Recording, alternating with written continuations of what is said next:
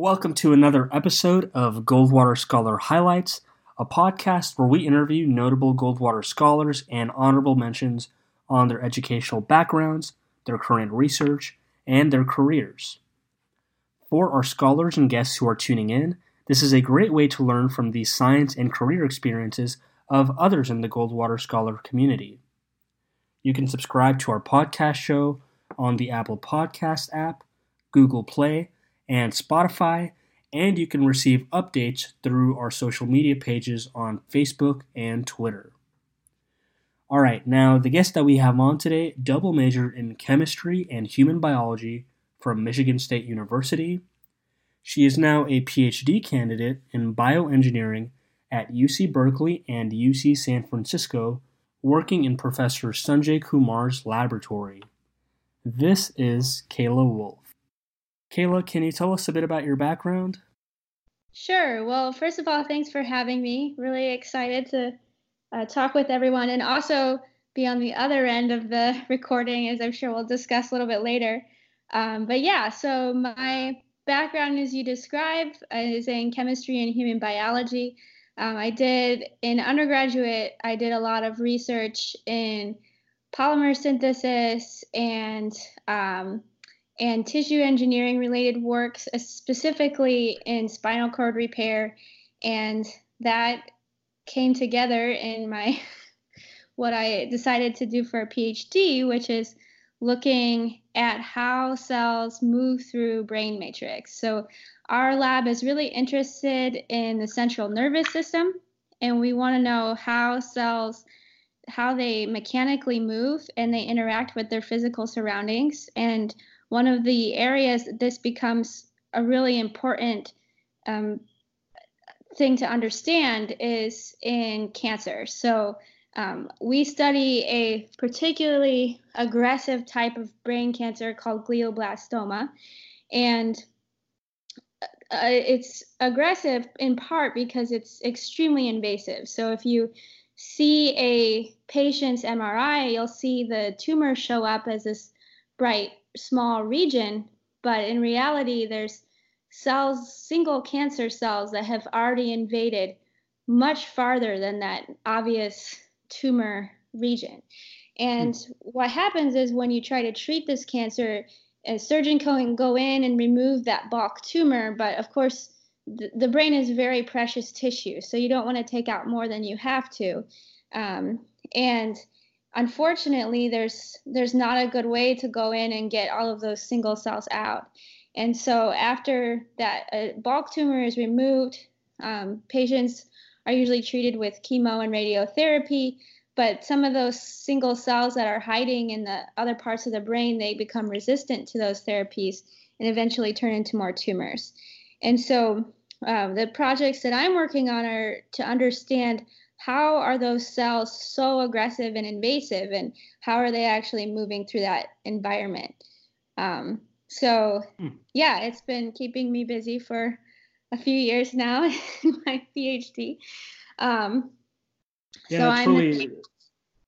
It's really intriguing stuff. So what are some things that you found so far that are different about these cells versus normal typical cells?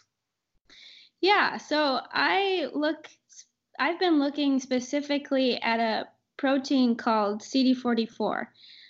It's a cell surface protein, and a cell is, if you are new to cell biology, so cells have a cytoskeleton that functions much like our skeleton, and they have small molecules called myosins on this cytoskeleton that functions like our muscle system. And so they're able to contract and push and move their way through matrix. And so this protein CD44, that is one of the surface proteins that connects that outer skeleton or the inner skeleton to the outer physical world called extracellular matrix. So it's kind of like the interface between your body and the world, like a foot. So it's what they use to walk around. And so this particular protein is interesting because the brain has a very unique matrix composition compared to other tissues in the body. So most tissues have a lot of collagen, which forms these big fibers that cells hang on to. The brain is very soft, it's very squishy, and it has very little of that collagen in a lot of the regions. Instead, it has a lot of hyaluronic acid. And CD44 can specifically bind to hyaluronic acid.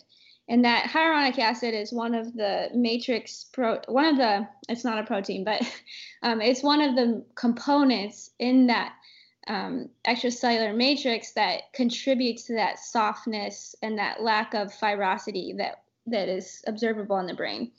So our question, and my question specifically, is how is this protein CD44 contributing to cell motility, and specifically how is it coordinating with that cytoskeleton to move cells through the matrix?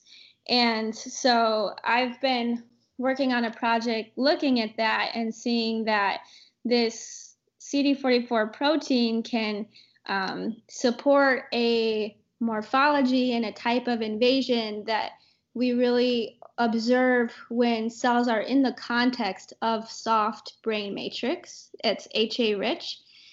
And this is a different morphology and cytoskeletal structure than you see in a lot of experiments where you're using cells that are stuck to tissue culture plastic. If you've not worked with cells or tissue culture, the way that we study a lot of these different diseases is to extract cells from the body and then stick them to plastic and give them some food that makes them happy. But these cells came out of the brain, and they're used to a very different physical environment than they see when you move them there. And the whole field of cell mechanobiology is centered on this idea that cells respond very differently and they behave very differently when they're in a mechanical or physical environment that is like the tissue that they came from or should be in. So yeah, I've been finding a lot about how those cells are using their cytoskeleton in that context of brain matrix. So what sort of techniques do you use to investigate that investigate the motility of these cells, and what sort of experimental analyses do you use for that? Yeah, I'm a professional gel maker. So you can isolate a lot of these matrix components and then recapitulate some of the matrix in the lab. And what this does is allows me to isolate how the cells are behaving in the context of this specific type of matrix. So it's definitely a very reductionist approach, but it allows us to get this nice, precise understanding of the mechanisms that cells are using to interact with the matrix. And then we can take that mechanism and test it in a variety of tissue culture platforms that are more or less similar to brain. So for example, one of the experiments I did was to take cells, put them into a gel that feels and looks like brain, but isn't quite as complex in its composition, and then see what they did, and then repeat that experiment in a tissue slice of brain. And so then you can compare. So a lot of my day is spent building platforms to study this, so like tiny brain-like gels, and also then doing the tissue culture, looking at the cells, how they're behaving, extracting them, looking at their protein composition, and again, cross-referencing that with other types of model systems to see if we see the same results and if they're consistent. Very interesting, Kayla. So what got you interested in this field of work with studying brain cancer cells? Well, so I as I mentioned, my background's in chemistry. So I did a number of research experiences during my undergraduate career, everything from clinical psychophysiology to I did some work in entomology for a summer. But there were two labs that I spent the most time in and two projects that I worked on the most. So one of them was polymer synthesis for tissue engineering. So I was synthesizing some novel polymers that could be used as tissue constructs to rebuild tissue, ideally as like a therapeutic. For example, if you have a bone fracture and it's not easy for your body to heal from that, you could implant this polymer and it would grow. I moved from that to a more material science, but tissue engineering work where we were building scaffolds that could support regrowth of peripheral nerves and also scaffolds that could promote the regrowth of spinal cord. So that would be really useful in someone who's had a spinal cord injury and is partially or quite significantly paralyzed. And then peripheral nerve, this kind of damage can happen a lot of ways, but the point of the scaffolds is to help guide and promote that growth. And the central nervous system doesn't regrow easily. So I had done all this work in tissue engineering type fields from a materials chemistry perspective. And it became apparent to me that if I wanted to do this work really well, I needed to understand the biology a lot more deeply. And this lab being a very cell mechanics and cell matrix interaction focused lab was a natural progression in that investigation. And it was really convenient and nice that the lab is also working on the central nervous system, since I had some experience in that. And I care a lot about problems that are hard and important, and brain cancer probably falls into that category. So anyway, yeah, it really was a good fit from what I had been doing and what I wanted to learn and work on. Cool. So is the long-term goal to go into a career that focuses on brain cancer? Yeah, so my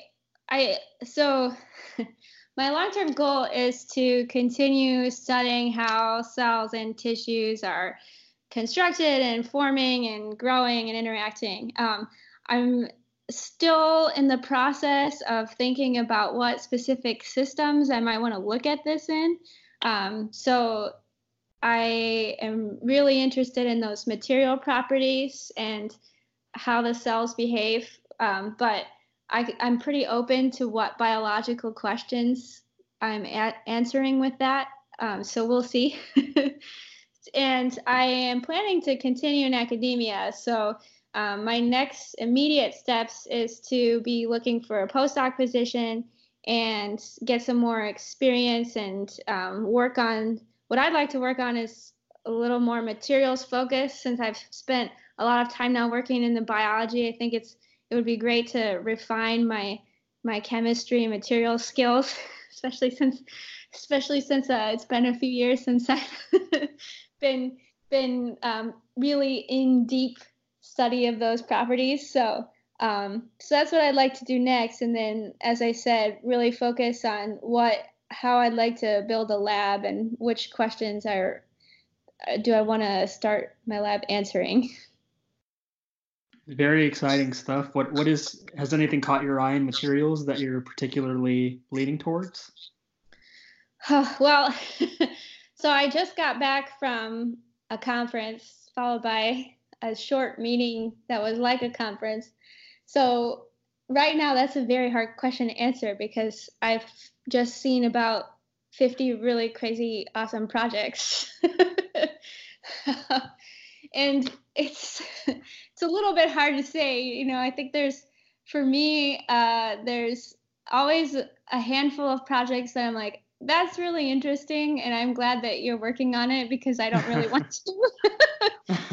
There's also a handful of projects that I'm like, that's really interesting, and I would love to work on that. And if I could tell you what what was the pattern in those interesting projects. I mean, I would love if you could tell me that. But yeah, we'll see. I still love doing synthesis, and I really like trying to understand how the network of these soft tissues is contributing to their overall behavior and mechanics. So maybe something along that lines, but we'll, maybe talk to me in a year and I'll tell you what I ended up doing. Sure, man. It's a wide open field. There's a lot of different things going on, I'm sure. Oh, So, yeah. so what year are you in graduate school? Yeah, so I'm just at the end of my 5th year. So starting my 6th year here, and then I'll be graduating in May. So coming up to on the scale of 1 to PhD, it's a very short amount of time left. So wrapping Congratulations. up projects and starting to think about putting that thesis together, all of those things. Congratulations. Well, looking back, is there any sort of advice you would give to yourself during your undergraduate years, or even 4 years ago, beginning graduate school? If I could do that, I would have had a 3-year PhD. I think there's a lot of things I could say. Let's see if there's a few specifics. So I'll start by saying that I remember coming into undergrad, and I knew that I really enjoyed science, but I didn't have I hadn't had a lot of exposure to how science actually works. It was more like the kind of exposure that you would get as, a student in grade school that's like, science is cool. And you can change colors of different things. So I remember going to this seminar when I first started my freshman year of college. It was probably one of the first few weeks I was on campus, and it was about how to read a scientific paper. And it was like, okay, first it's great to read the abstract and then the introduction, and then you might want to skip the methods to start and go to the results and then the discussion. And I was like, who's ever going to use this? Which is, in retrospect, extremely naive of me.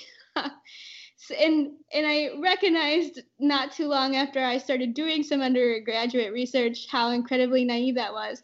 So since then, I've been a lot more intentional about trying to know what I don't know, and trying to figure out what's going to be important to understand for the next steps.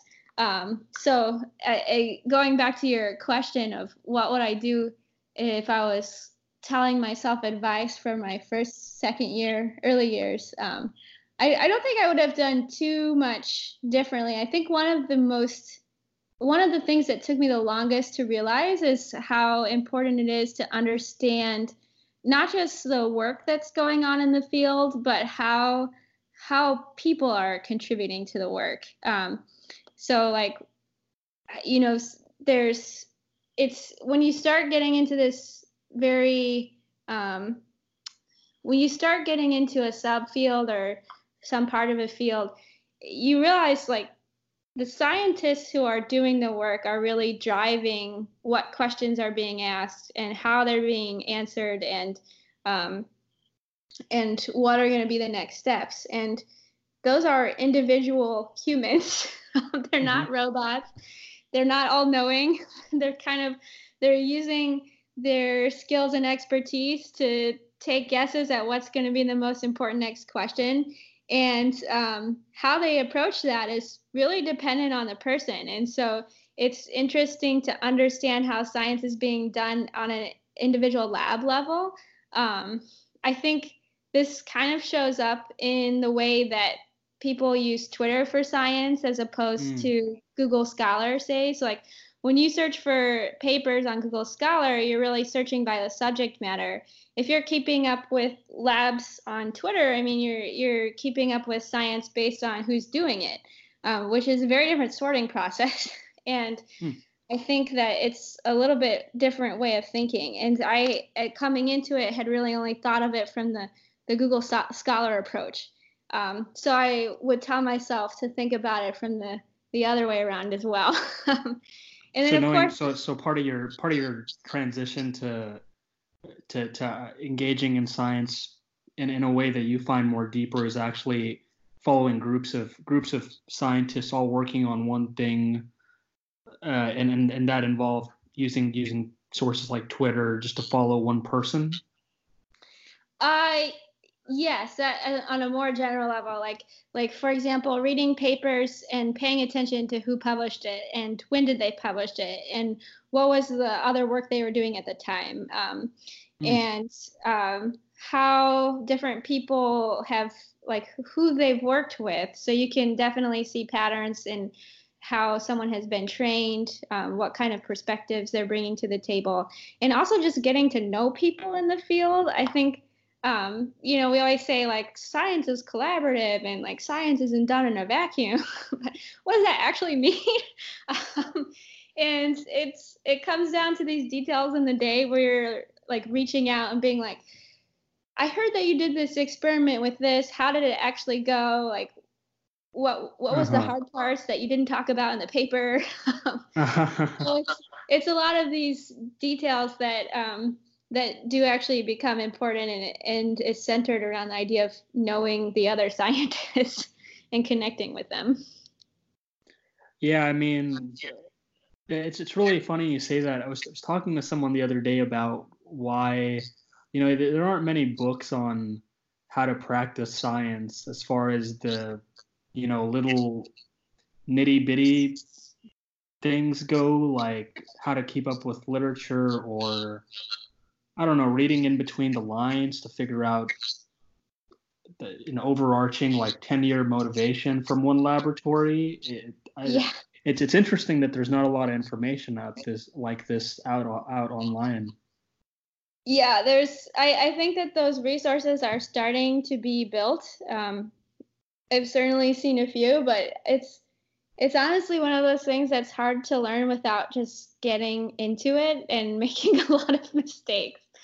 And I guess there's one other thing I would have told early myself is, I was coming definitely from a very materials chemistry perspective and entering this bio world. And it took me a little while to appreciate how the differences in that approach, and us both in experiments,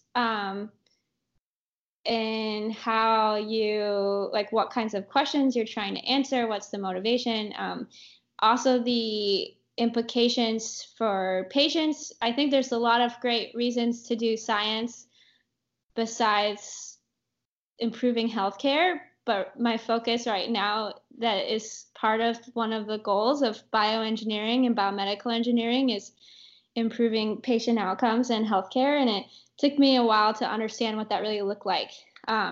Even things like as simple as, there's a lot of, in some ways, we're very, in a bioengineering field or a life science-based field, we have come to realize how important things like bioethics are. How do we conduct experiments with clinical trials? Like, how does all of that work? And that was something that was very new for me. And I think I would have liked to spend more time digging into that early. I eventually did, but understanding that early, I think, would have made me appreciate how the work is moving a little bit more. Like, why do we have to use model systems? Why do we choose the model systems that we do?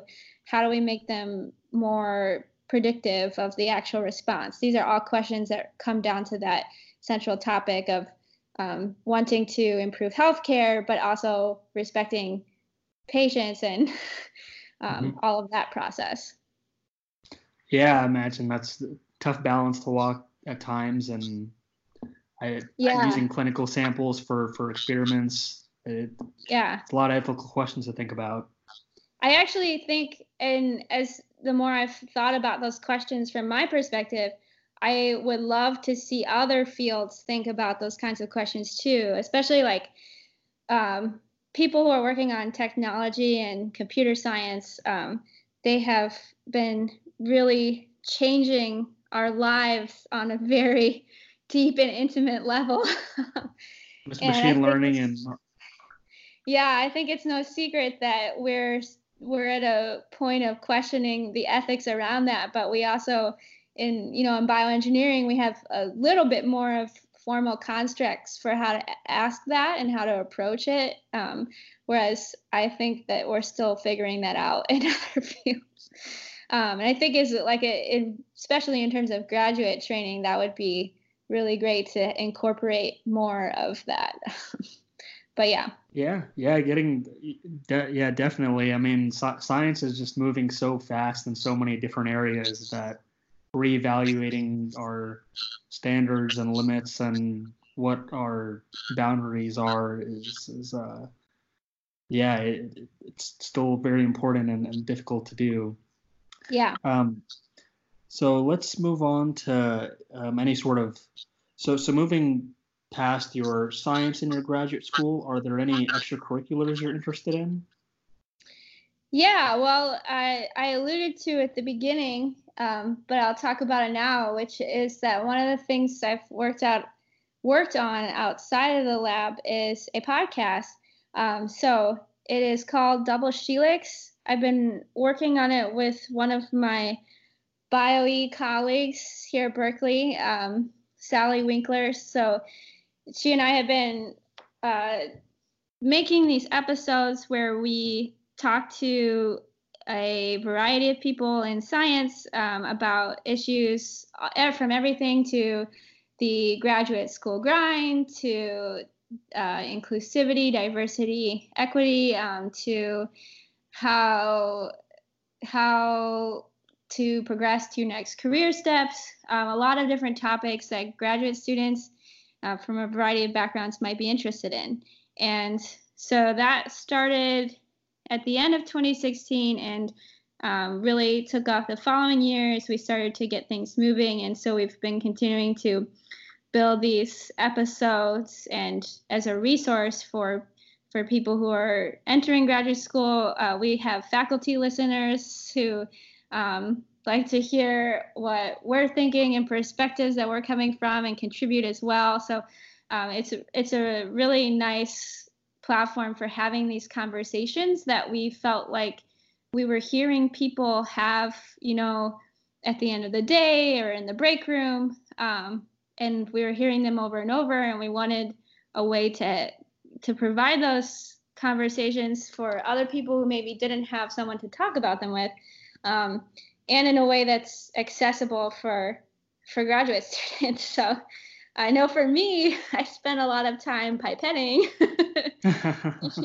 Podcasts are a really great way to make that more interesting. So Yeah, that's yeah.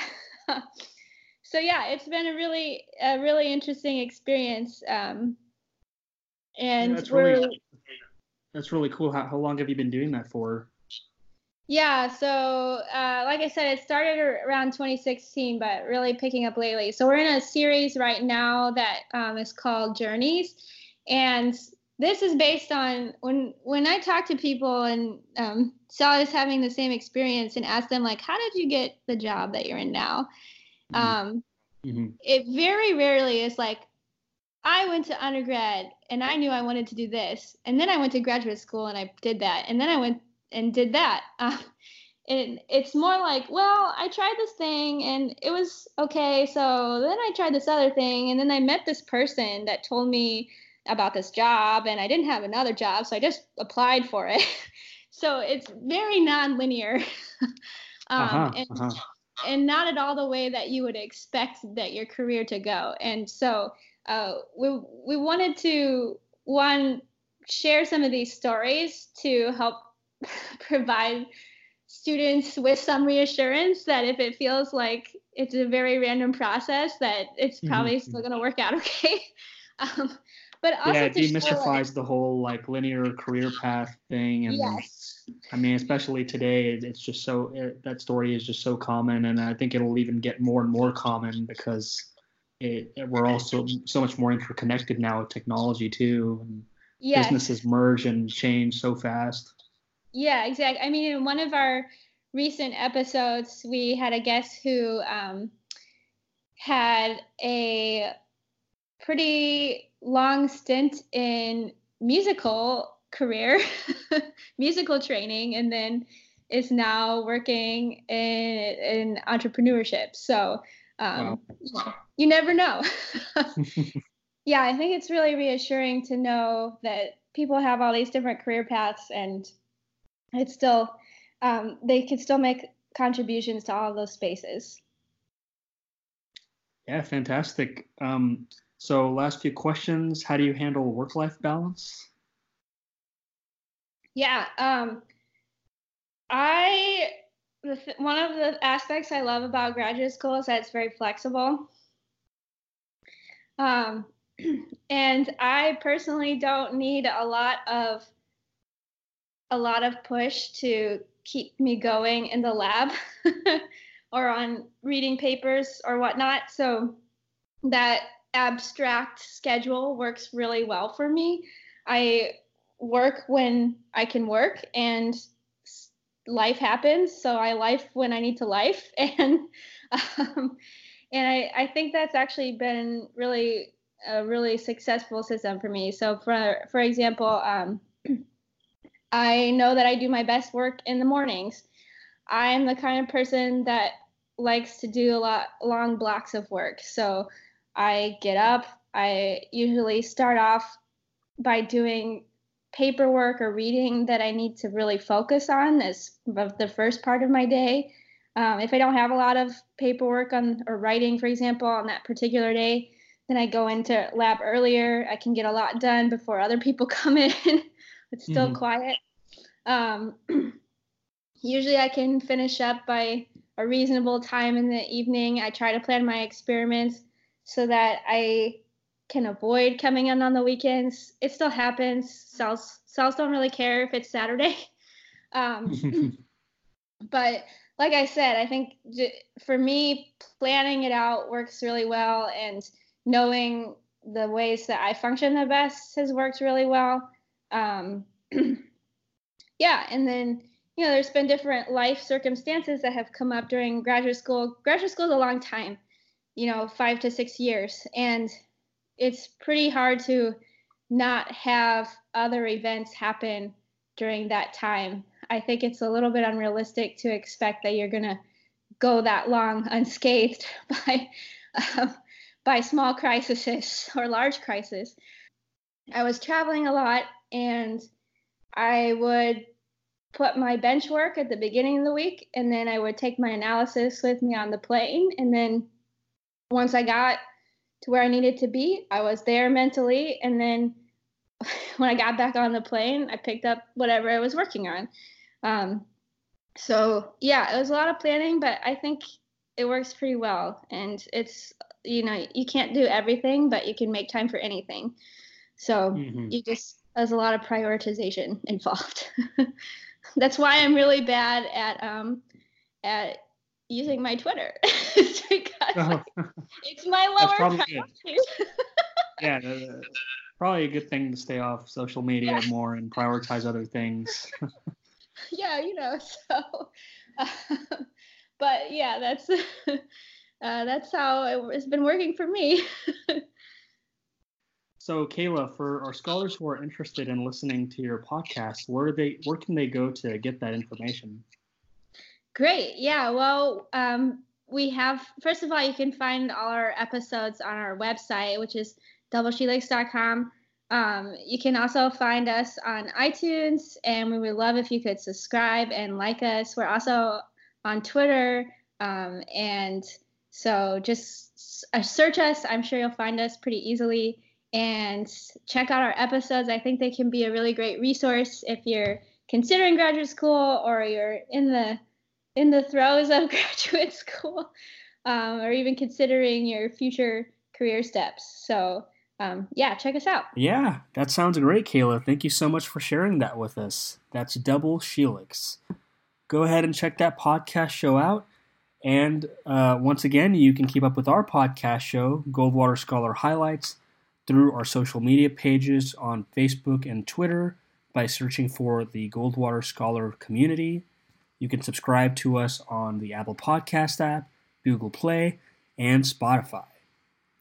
Thank you so much again for listening, and we will be with you soon with our next guest on the show.